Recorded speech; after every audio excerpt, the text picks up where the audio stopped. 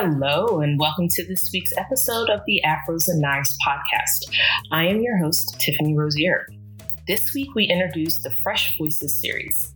These are conversations with women who are in the early stages of their life in food, wine, or hospitality.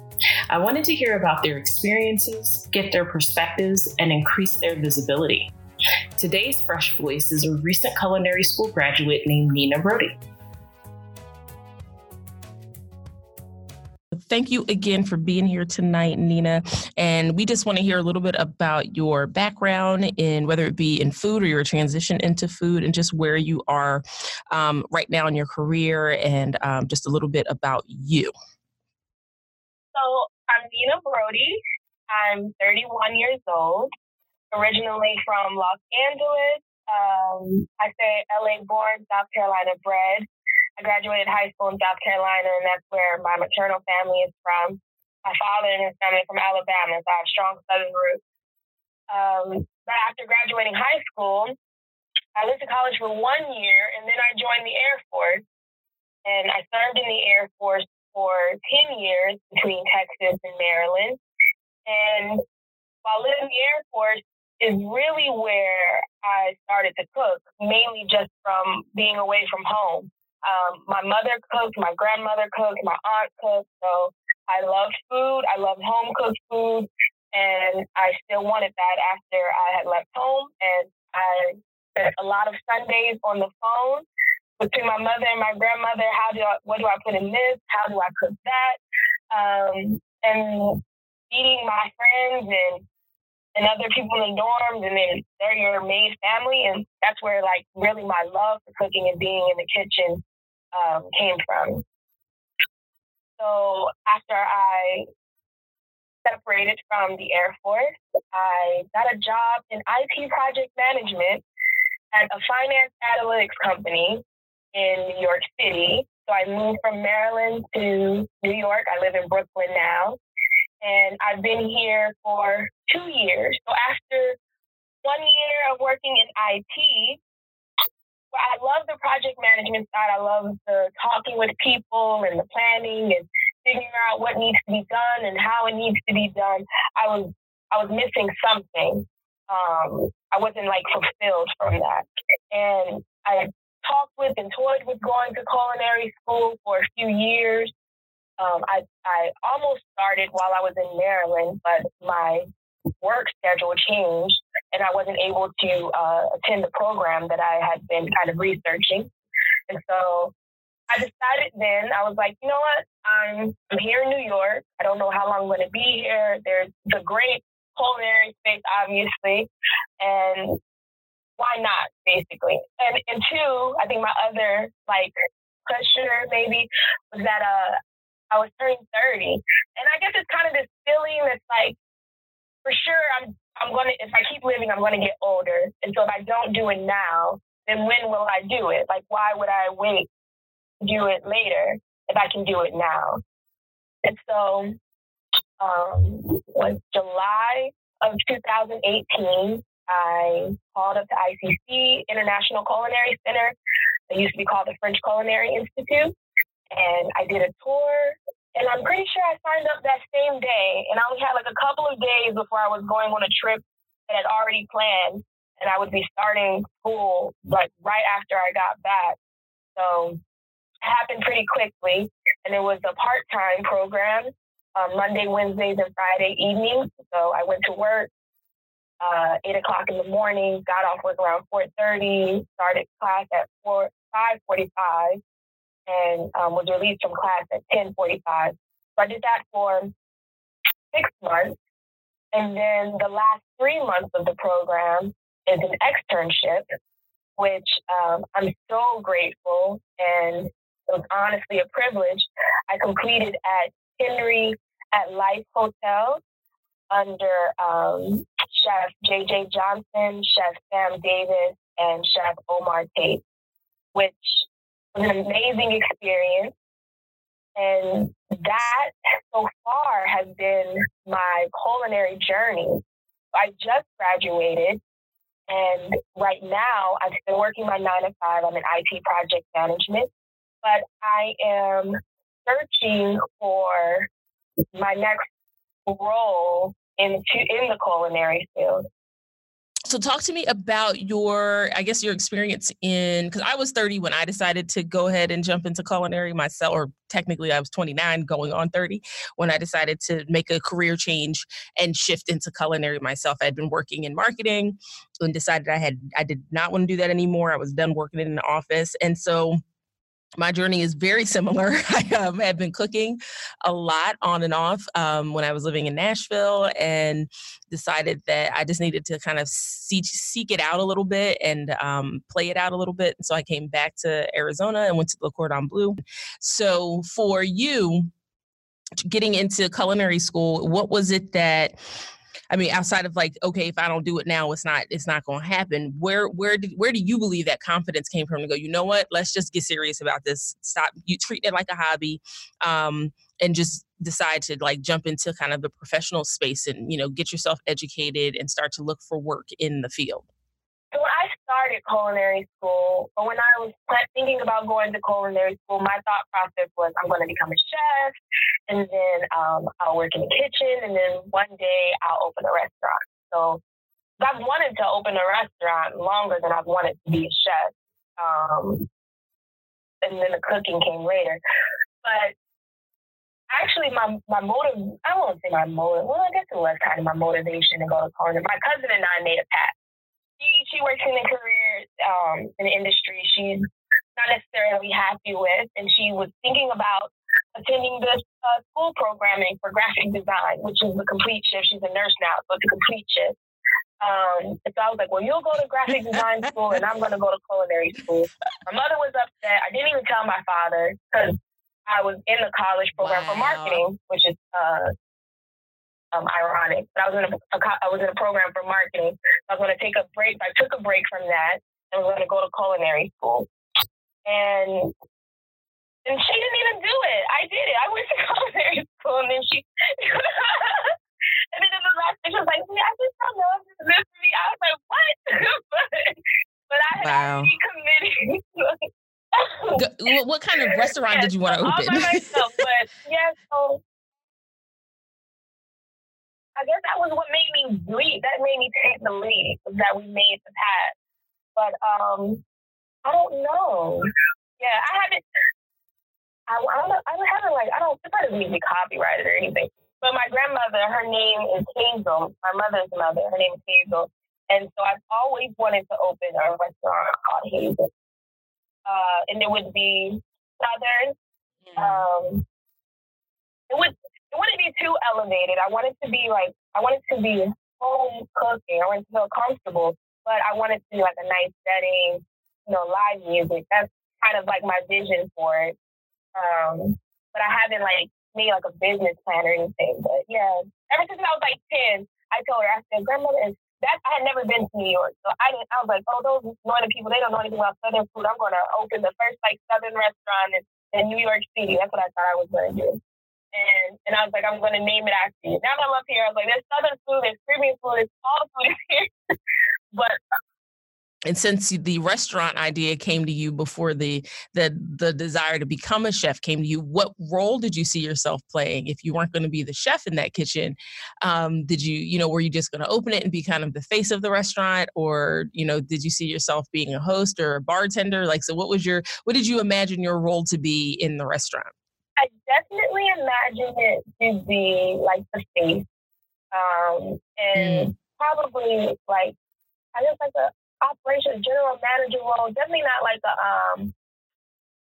an angel investor, like, just an investor, silent investor. Right. No, I wanted to be active, and it was going to be my restaurant. It was going to be my grandmother's restaurant, her recipes, her influence. But I didn't think that I would be the one cooking. Oh, okay. Did you know who you wanted to have cooking, or it was kind of part of that kind of folded into the idea a little bit, and you weren't even airing out that detail yet? It was like, well, somebody's going to do it, but I don't know who. Did you have like a chef in mind that you were following, or that you loved, or that your grandmother loved? I did not. No, I did not. Actually, I don't even really like know chefs. I'm kind of embarrassed to say it a little bit. But I don't.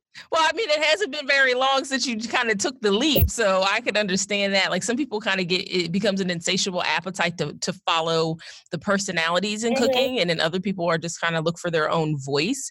And so the other stuff will usually come. Like you will find chefs that you love and admire, and as you eat more and get out into restaurants and other places more, that you'll find people that you tend to have a passion for and their culinary voice and their culinary position. So that stuff will definitely come. I mean, I think you're almost at an advantage though, because you don't have anyone influencing your own point of view at this point. And what tends to happen is you'll have, especially younger chefs, jump into the industry and they've been following someone for a long time, and they love this person and they love their work and their attitude, and they'll get into cooking because of that person, and that that person kind of colors all of their choices and the things that they do, and which is not a terrible thing. But when the time comes and they want to break out and do something original, they have a hard time stepping out from under the shadow of this person they've admired so much.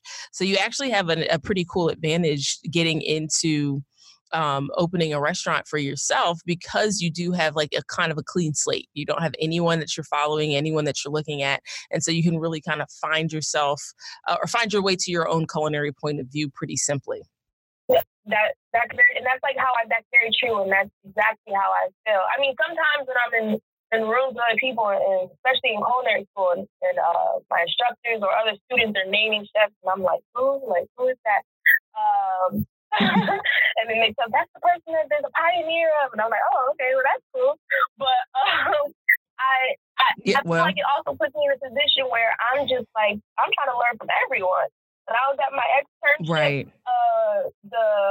The front of the house people were teaching me things about cooking. The dishwashers and everybody is teaching me something about the kitchen, about restaurants, because I honestly, I don't know anything.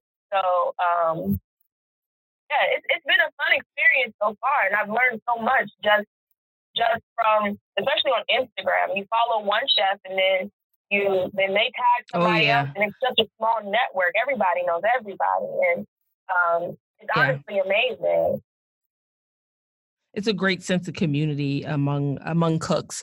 And, while there are definitely some behavioral challenges that we share, and some, I guess, some social issues that we are definitely faced with currently in how we treat minorities, how we treat women, just a number of other conversations around that. For the most part, we have a really tight-knit community, and everyone's usually fairly generous and open. It's not as competitive as it used to be, because people just want the industry as a whole to do well. They want people to look up to the entire industry and not just a single person or a single chef or a single restaurant. And so, so there's definitely been some major leaps and improvements.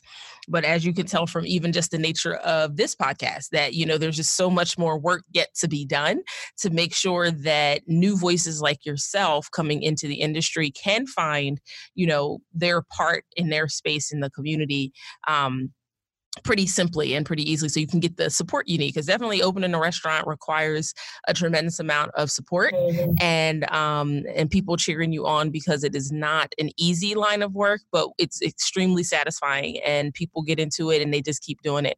I always tell people it takes a certain level of madness in order to get into this profession and really love it the way most people love it. So, but yeah, I mean, I love when I was like 10, I used to think about being on PBS and having my own cooking show like Julia Child or Jacques Pepin. Yeah, that was my thing. I used to, like, when I would play outside, that was where my head went. And it's funny because when I stepped away from it and started pursuing other interests, I completely forgot about those moments that I had connected to cooking as a child. And so every now and again, I'll have a conversation or an experience will come up and I'll remember doing that stuff. Yeah. So yeah, those dreams kind of seated in childhood will definitely chase you until you see some of them fulfilled. So now did your grandmother have a specialty that that everybody always expected her to bring to, like, a family cookout or to a family holiday? Or what was the thing that you really loved the most that your grandmother used to make? So my grandmother's specialty was everything. Isn't it? That's what grandmoms do. She was in charge of everything, and she was like, I guess like the kitchen manager at our church. So any type of fellowship event or anything like that, she planned who was bringing what, and there were certain dishes that she wanted to make herself, and it's at her house, you know. Yeah, my grandmother, she cooked everything. My favorite thing from her, my favorite meal, I'll say, was fried chicken, butter beans over rice with homemade biscuits. That was like my number one request whenever I was coming home. She'd always ask, what do you want to eat? And she'll have the meal ready for you when you get there, or, you know, on its way at least. But she's going to make what it is that you've asked. And that's the thing that I would always ask for.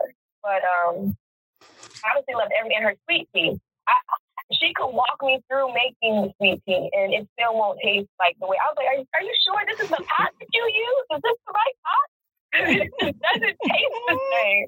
She's like, well, just let it sit. It's true. Like, yes. It is so true. You like, okay, this does not taste right. It does not have the same anointing. It don't have the same spirit in it. I don't know what I'm doing wrong, but it does not have that grandma energy on it. So, okay. Other people come in and they're like, who made this sweet tea? Because this ain't Hazel's tea. And I'm like, I made it. This is not hers. You're like, oh, Lord. Okay, I'm going to try again. It's so funny. And, you know, I remember asking my mom, there was a couple of things she used to make. And I felt the same way. I'm like, she used to do this baked chicken. And when people were like, so she roasted it? No, it was baked. I mean, no, it was baked, y'all. It was not roasted. And she doesn't make it anymore, but like to try, I've been chasing it since I was a kid. And I'm like, how did she do this? And so she explained it one day, and I was like, okay, there's a number of things missing here that I'm like, I did all the proper steps, but you know, like she said, at one point I was like, Mom, it's still not the same. And she's like, well, food is so different now. The way it's grown, the way it's sourced, the way it's treated, and just, you know, the quantity of it even has diluted the flavors and the taste. And so I think a lot of us chasing the flavors of our ancestors and of our like grandparents and our parents, it's going to be a little more challenging to find that flavor profile, to find that magic again, because, you know, even the way, like I said, even the way we farm and the way we treat animals and the way we treat food in this country and in our culture is so vastly different than the way our grandparents and our parents came up. Yeah. And so, you know, it's definitely presented us with a challenge of trying to re-engage those flavors that we all have in our memory. Because, you know, it's just the product's not available. And it's just like, man, that chicken is not raised the same. It doesn't have the same flavors naturally that they used to have. And I mean, it was just the simplest little baked chicken drumstick. And girl, bye. It was like, nobody cares. Nobody cares that we can't find these flavors anymore. So we out here salting it and buttering it up and putting pepper on it and putting paprika on it and everything else. And we can't find our way back to that moment because it's just all the components are so different than the times that our parents and our grandparents were raising us. And so did she happen to leave has she given you some more recipes, like outside of the sweet tea? Has she passed down that biscuit recipe or that fried chicken? So the way that so my social media handle is Ain't No Recipe Baby. Because that is Hazel's favorite phrase. The only thing that I know that she has recipes for, I don't know. I haven't gone through like her recipe book. She has them. But cake, my grandmother baked a lot too. And so like cakes and pies and stuff like that, she always had recipes. And what's the Southern home cooking? And she would get them from magazines and stuff like that. But as far as everything else, he'd be like, well, especially the biscuits. We've argued about the biscuits. What's the recipe, Grandma? And she was like, well, you put some flour and you put some of these, put this. And I'm like, but how much? I got to know how much. And she was like, well, I don't know, Dad. I just pour it until it looks right. I just put some of it. And that's the type of stuff she would say.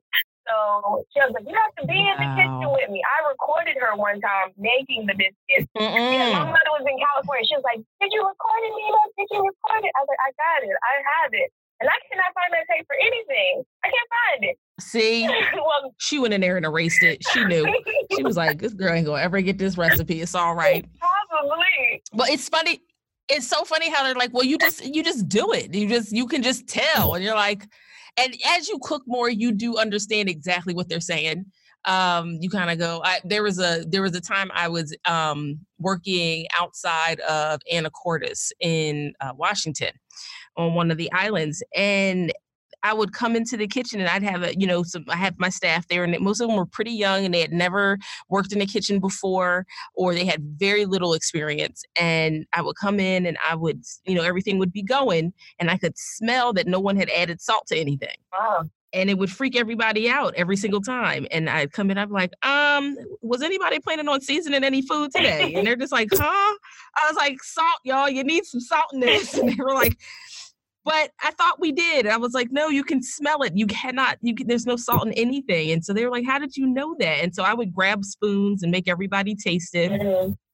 And like every time they would be like, this doesn't taste, this is bland. I'm like, yeah, there's no salt in anything, friends. You got to add some seasoning. And so I think after a while, you do kind of develop a second instinct for when something is right, mm-hmm. And that's why I was like, you always used to tell them, like, cooking is a very spiritual act because you have all five senses involved, but you also have that third eye happening when you cook, where you just go, that's ready. Oh, that's right. And you might not, no one else might smell it. No one else hears it, but like your spidey senses start tingling and when it's right. And so, yeah, your grandmother's probably like, girl, I don't know what to tell you. You will do it enough times until you can feel it in your fingers. Like, okay, that's correct. Because bread making is very much, feel. And, you have some really, scientific things happening there, but there's a point where your hands are in the dough and you're kneading everything. And then all of a sudden, your gut goes, okay, you're good. You're done. You can tell it's kind of turned the corner. And that just happens with like years of experience or repetitive action, doing it over and over and over again. I think that's what culinary school, you'll notice, is made up a lot of repetition, and you're trying to get some muscle memory and just kind of this sense of, okay, that's when it's right, which is why they have you just do the one thing over and over and over again. And so there's this kind of repetition, and that you just don't find in other industries, and which is unfortunate, because I think there's some industries that could use the repetition, where people could practice a little bit more, and they would know their skills a bit better. But yeah, grandma was like, look, girl, you just gotta get in there and make the biscuits. Like, I don't know what you're talking to me about it for, but you get in there and get you some flour. But again, the flour is not the same. You have to play with the butter a little bit. Like, I used to have to make homemade butter so I could actually get buttermilk, because I couldn't find really good buttermilk anymore, and the flavor is completely different. And so there's just so many things that you will have to probably adjust, because you're like, your grandmother had these tools at her fingertips that we just don't currently have. And hopefully they are on their way back, because we have so many people who are committed to farming again, that we might be able to see some of these products come back into the market. But yeah, girl, you got to just get out there and put your hands in these biscuits until you find the magic, until you find that sauce. Because grandmama's like, look, I can't help you past this point. I showed you the gate. You got to walk through it yourself. Baby. No, and I love that sentiment, because it speaks a lot to life as well. There's no recipe for life, and there's no recipe for these biscuits. You just have to live it, and you got to experience it in order to know what she's talking about. So, but but I love grandmoms for that reason. I had a roommate one time, and I told her, I'm like, I love everybody's grandmom like they're my grandmom. So just don't be messed up if I'm around your grandmom and I treat her like my grandmom, because they, grandmoms have this wisdom. I don't know if like God gives them this special like ticket, or there's this he sends them a handbook at a certain age and they go, okay, you're a grandmom now, this is the information you need to have, because they do have a really unique spirit about them that nobody else has in the world, and a grandmom when you see one. So yeah, but I love that. I love the fact that there's just something that, that is in front of you that will keep you passionate and keep you curious, because you'll always be chasing down this biscuit recipe. I promise. You will always chase it down. And it's just like, and once you get it right, it'll be funny how like the universe goes, well, here's your restaurant. Now that you finally got this biscuit recipe done, we will, it'll find a place for you to showcase it and to share it. Every day. Look, sometimes, you know what though? Sometimes it takes us showing the universe that you're really serious about something. And that's what you have to do. You're like, you know what? I'm going to commit to making these biscuits every single day for the next 6 weeks. And it's amazing the doors that open because your energy is so different about what you want. It's like, all right, I am serious about these biscuits because it's something I want to put on the menu. It's something I want other people to share and have. And so you just commit to like getting into this practice of making these biscuits until you get them to a place that would do your grandmother proud, because you're like, you know what, I ain't got time to play at this point. Like you said, I have, if I'm not going to do it now, when am I going to do it? Right. And the world needs culinary voices like yourself and, ones that have a heritage that they want to share and history they want to share. And I think so much of Black cooking is historical, and we carry kind of the soul of the people who came before us with us. And it's, I can't say it's really super unique to us, but it is such a huge part of how we cook that I just haven't seen happen before. Like there's a lot of history with food, and you get a lot of like culinary history, and this is where this came from, and these are the 5 mother sauces from here, and this is what you do over there, and these are all the knife techniques people have been using for hundreds of years. But when people talk about soul food and cooking with soul, I think that's essentially what they mean, is that as Black folks, we cook with the spirit of all the people who have ever fed us coming through. And so that just doesn't happen all the time, because you can go into some really amazing restaurants with absolutely divine food, and yet you will always know the difference between that and soul food, because it's not so much that it's, hotter or spicier or greasier or anything, or saltier even. It's the fact that you can taste someone's personal history. You can taste their family history in the food. And there's a very personal part of it there. So I saw on your LinkedIn, I want to say, that you did some volunteer work with the James Beard House. So how did you find your way there? And what did you take away from those experiences?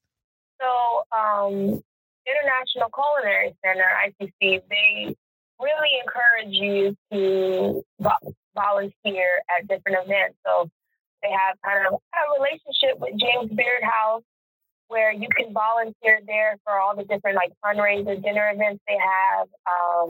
You can volunteer beside the schoolhouse for the recreational or amateur classes that they have, and there's various other volunteer opportunities in the city. So I didn't even know about the James Beard House until I started culinary school, like everything else. But once I found out about it and just did some reading on the website, I was like, oh, wow, this is really amazing. And then just looking at the events, and the more that I'm finding out about chefs, I was like, oh, you go to this, I've never worked in a kitchen before. And I was like, so I should probably try to get some kitchen experience outside of my home and the classroom. So that's how that's why I went to the James Beard House.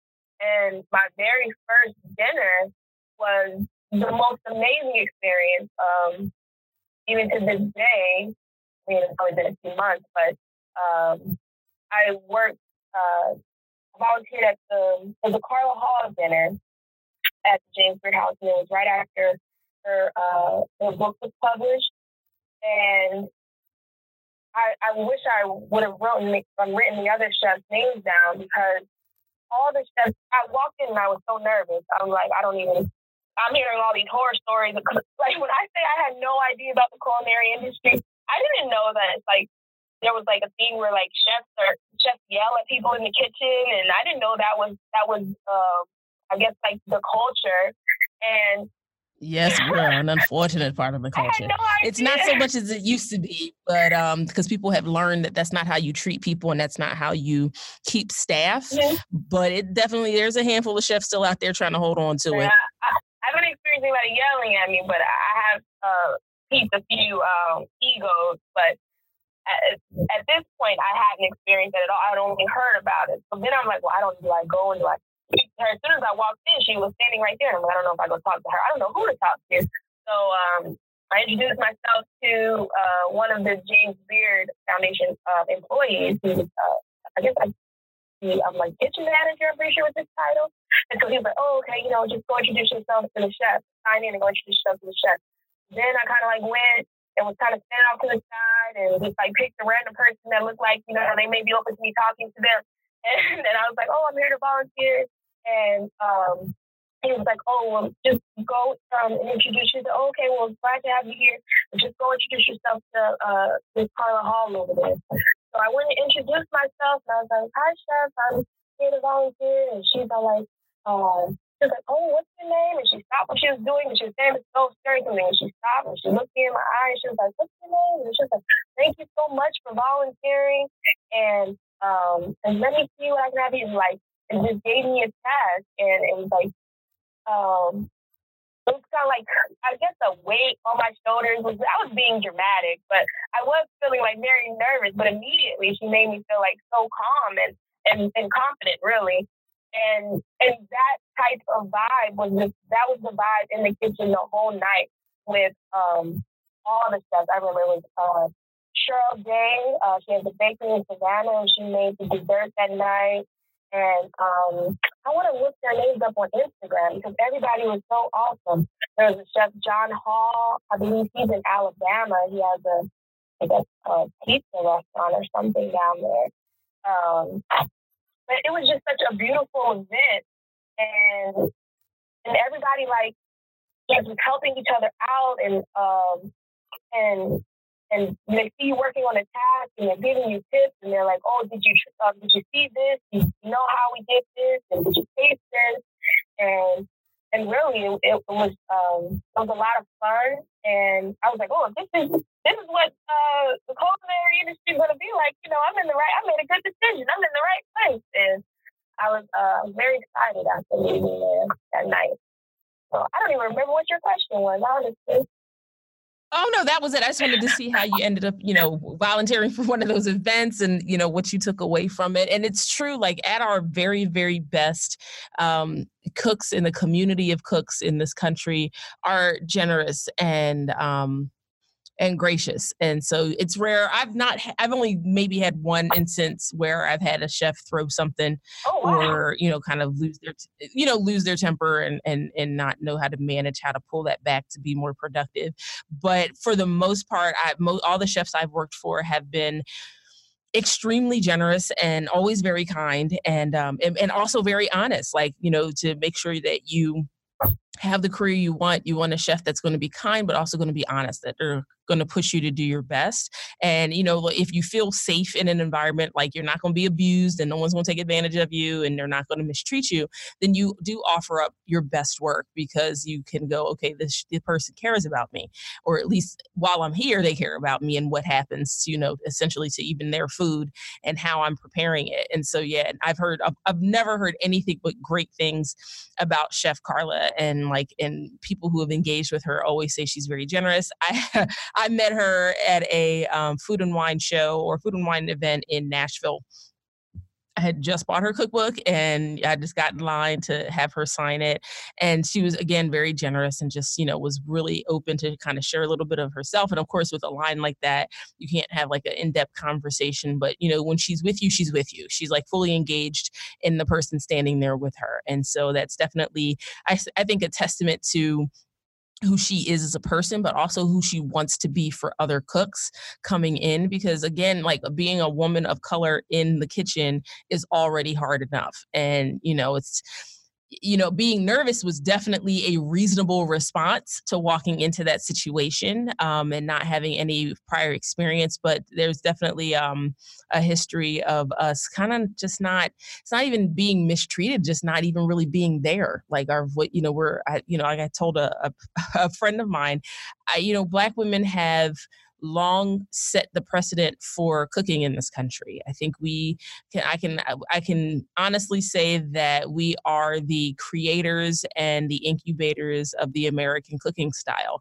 Most of the food that is grown here is because Native peoples and African slaves cultivated the land, and we are the ones who fed everybody for the longest time. And our voices just don't seem to be present in the industry, even though we are kind of the foundation on which that industry is built.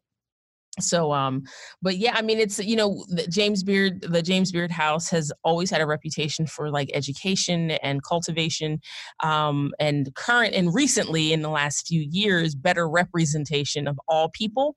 If you go back into its history and look at some of the James Beard Awards and some of the seasons of the James Beard Award, the the talent is very homogenous. It's not really diverse, and so they have gotten definitely a lot better when it comes to representing all types of voices in the industry in the last few years, and more specifically, voices of color in the industry, whether it be cooks or writers or any of that. That was just the industry in general, right? It was mostly white males for chefs.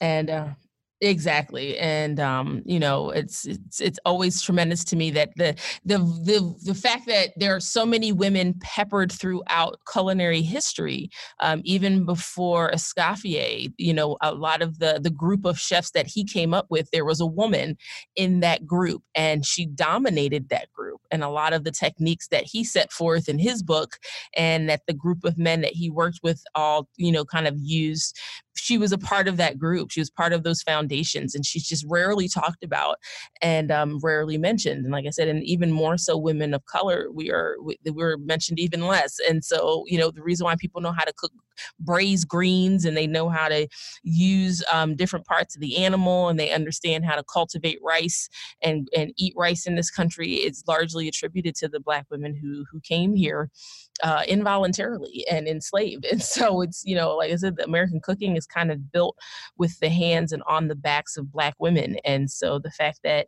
we are just now, finding our way to being ever present again is fantastic. And so we need more new voices like yourself to come in and continue to add to those, that voice, and to put your own point of view out there with your food and with your personality and the things you care about. And so yeah, it's definitely important to kind of find yourself in all the spaces that you can at this point, especially early on, so you can start to really develop what the thing you want to say through your food. Mm-hmm. So yeah. Now you said you were looking, were you looking for something specific right now, like a specific type of job? Were you looking for a specific restaurant or position? Like where do you want to go next? And, because I know the ultimate goal is to open Hazel's in New York, which we just going to put it on out there. Oh, no, we just going to keep saying it. Not in New York. Anymore. Oh, not New York. Oh, okay. When I was younger, where do you? When I was 10. Okay. Right on. Oh, not in New York. So where would you open Hazel's now? I've been staying in Charlotte for the last couple of years. Well, Charlotte is on that come up right now too. So it would be a great place to do it. Yes. Do you have family in Charlotte or? Yeah, I have some family in Charlotte, but our hometown is only like an hour and a half away in South Carolina. Okay. All right. Yeah. And now, have you thought about like finding your way to Charlotte to cook in some restaurants there and just kind of get a lay of the land and understand the culture of cooking that's happening right now? Girl, I thought about a lot of stuff. Every day I think about I thought about since we emailed 2 hours ago, I thought about 30 things. But that sounds like a good idea. I probably should go down there and get a lay of the land. I don't know. I don't know how. I don't know when.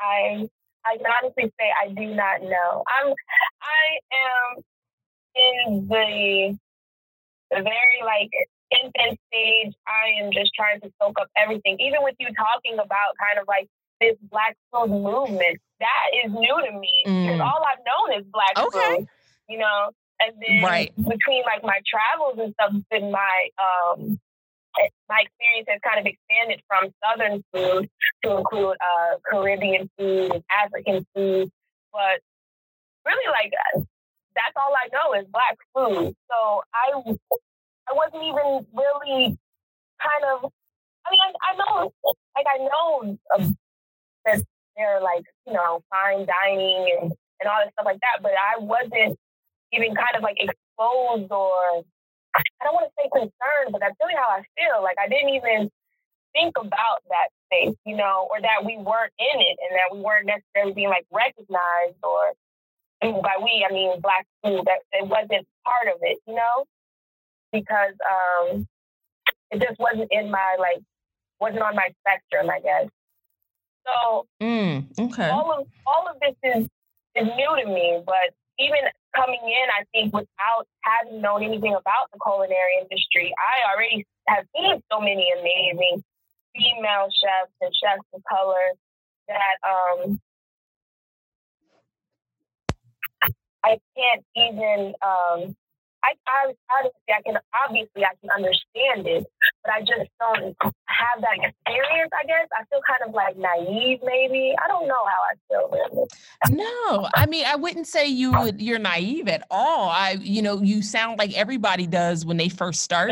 And like I said, some people come to culinary, and again, just remember, like the bigger influences in culinary they tend to be white male. So the guys who get into culinary who are white and male tend to have more voices speaking to them. They're surrounded by themselves. They have all the books in the bookstore are about them. All the media coverage is primarily about them. So they come by it honestly. They really are like, okay, well, everybody looks like me in this industry.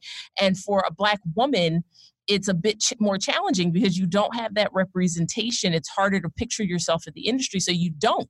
And, it's been kind of an ongoing theme with each conversation I've had so far is that how do we create an industry where there's more representation so you do have that 10-year-old little Black girl who's able to look and go, wait, there's someone who looks like me working in this industry, and it won't take as long for the next one to go, yep, this is what I want to do with my life. I want to be a chef. I want to be a cook. I want to open a restaurant, because they see more and more and more faces that look like their own. That could be so like to get yeah, and it's like because if all you know is Black women cooking Black food and having Black eaters, then the impression you get is that Black food isn't global. And if you think about all the places that brown and Black faces exist, then Black food is global. But that's not how the picture is painted for us. And so the more like I said, you come by it honestly. It's not that it's not like you would have known any of all this stuff to begin with. It's just kind of like, well, no one's pushing that information in your direction. It's not like you would have had to done a tremendous amount of exploring and had an insane appetite for cooking in order to really go, okay, I'm going to find everything I can about the people who look like me doing this work. And it just doesn't exist really. It's hard to find. It's hard to track down. And so, your curiosity has to be the thing that leads you in that direction. And so it's hard in any industry, if you don't see yourself, to not pursue something. Because it's like, well, that space isn't for me. And so, now that you're in it and you're starting to meet people and you're part of events and things like that, you're like, oh, okay, so there's a space for us here that we're carving out. And now you're a part of that group of women who are carving this space out for the next generation of women. And so, like, as you definitely pursue some things, the same energy with which you pursue culinary school, even if you got to put it out there to your cousin again and tell her, like, look, I need you to like hold up your end of the deal this time. So whatever it takes for you to kind of follow your gut and follow your passion. Like when people ask me what I've done, my response always is I follow the food. I chase the food. Because I've lived in a lot of zip codes, and each zip code has taught me something different about food and about the work I love to do. And so follow the food for yourself. And what is it in Charlotte that would allow a restaurant like Hazel's to fit so beautifully outside of its geographical location and outside of the cuisine? What's the energy of Charlotte? Like what's happening there now? Because while 20 years ago Hazel might have been an ideal fit, it might not be the same city that it used to be. And especially in the culinary spaces. So what does that look like for you right now? So definitely don't be afraid to like jump in there. I mean, I got my first job on the line through a Skype interview. And that was rare. And that was in New York. And I was just like, that was a rare thing to have happen.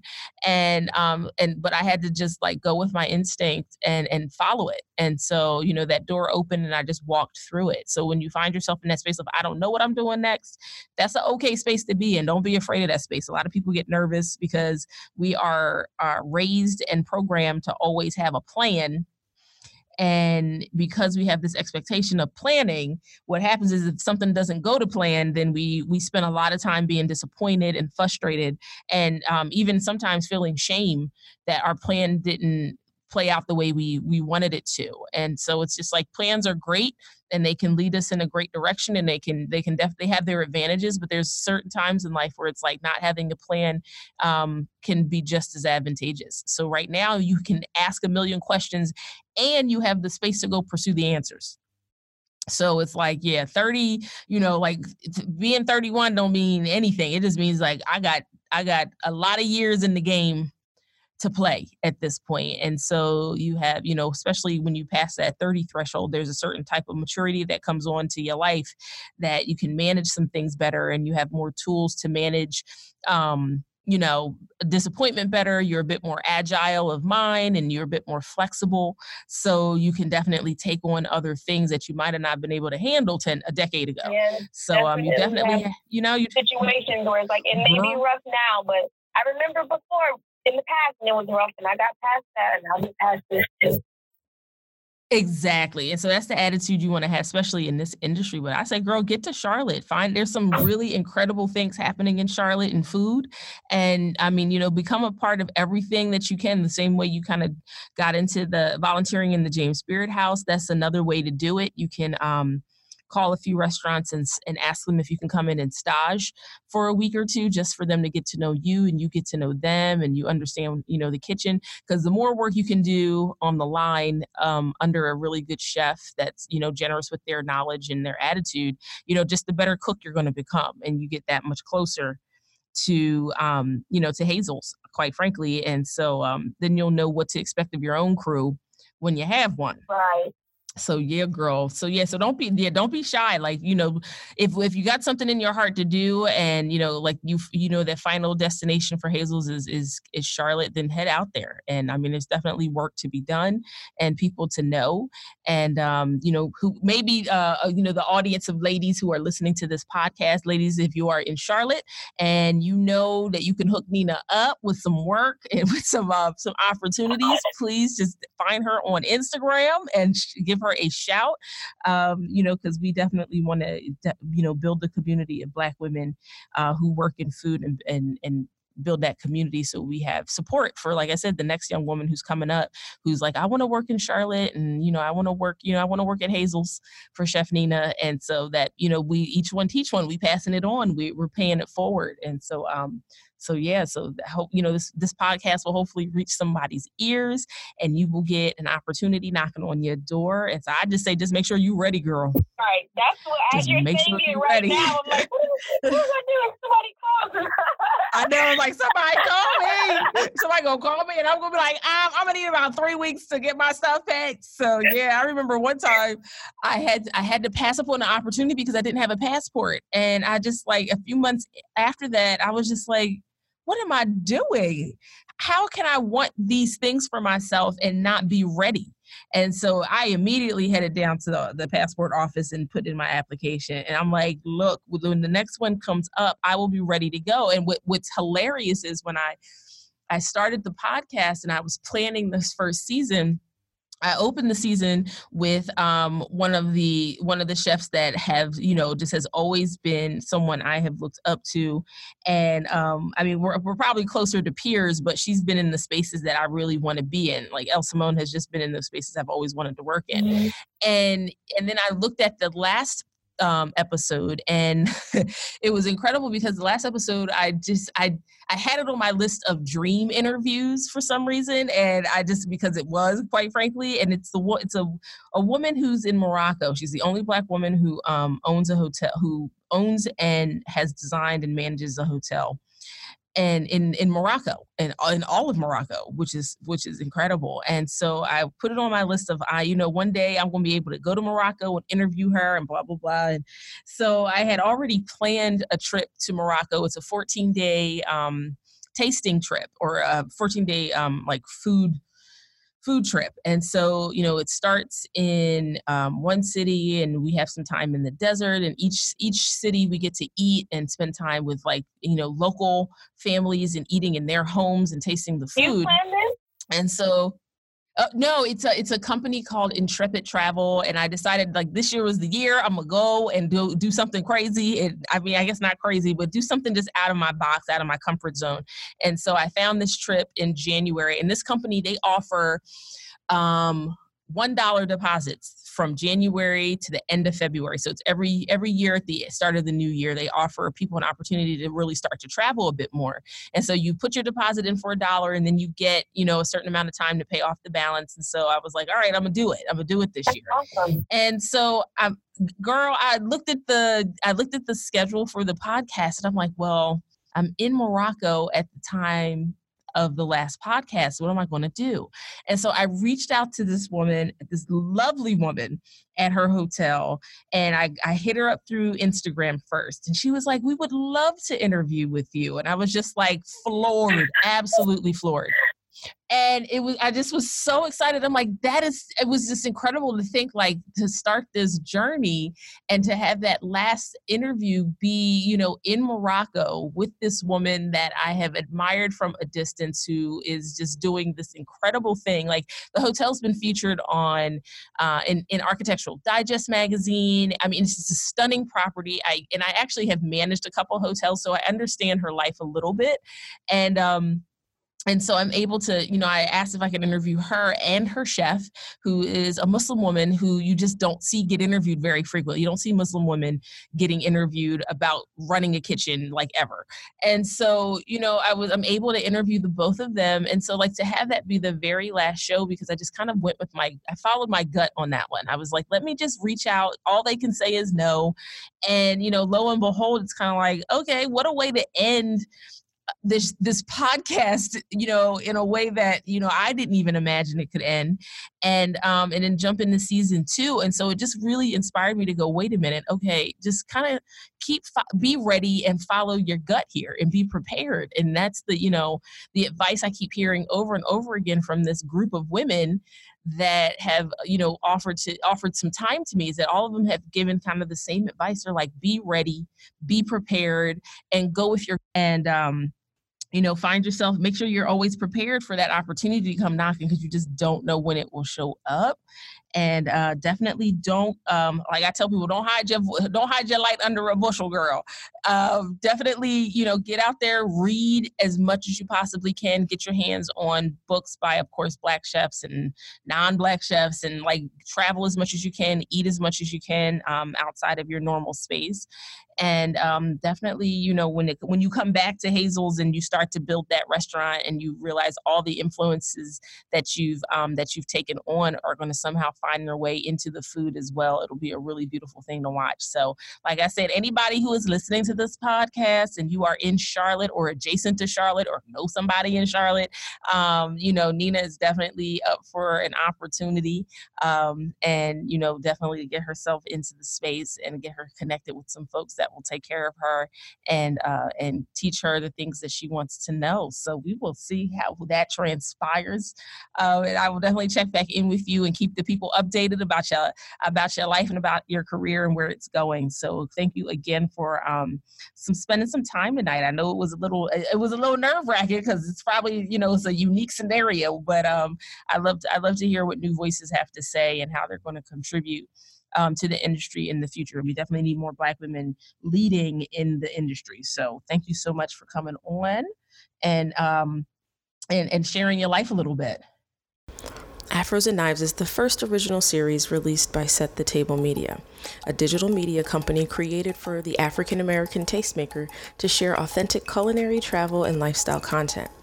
They will become the global leader in African American digital media, serving passionate subscribers around the world with content that inspires, informs, and entertains.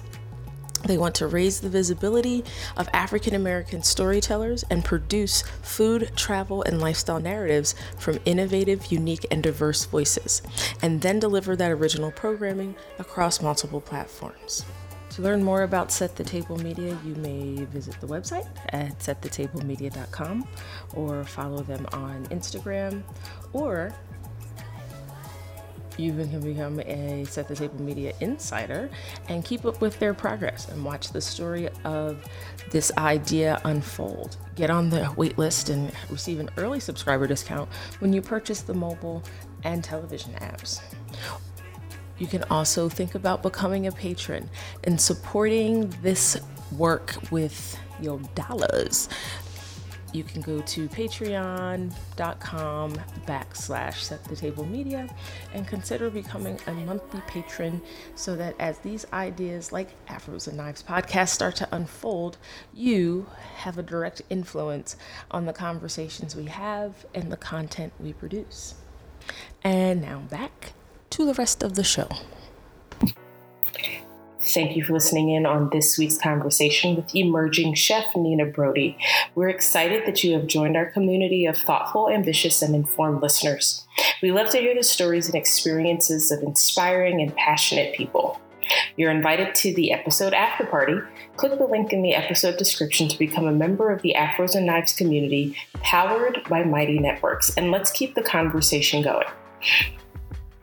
Don't forget to subscribe to the Afros and Knives podcast on iTunes and unlock the newest episodes every Tuesday. Visit the website and become an insider to get exclusive access to new shows before they air. Like us on Facebook and follow us on Twitter and Instagram. Did you know we had a YouTube channel? Each episode is available on YouTube every Wednesday. Get your hands on the official Season 1 t-shirt in the Afros and Knives store. And don't forget, Afros and Knives is on Patreon. We are looking to grow the show from not just audio, but to video. Become a sponsor today and visit patreon.com/Afros and Knives. And we will talk to you again next week.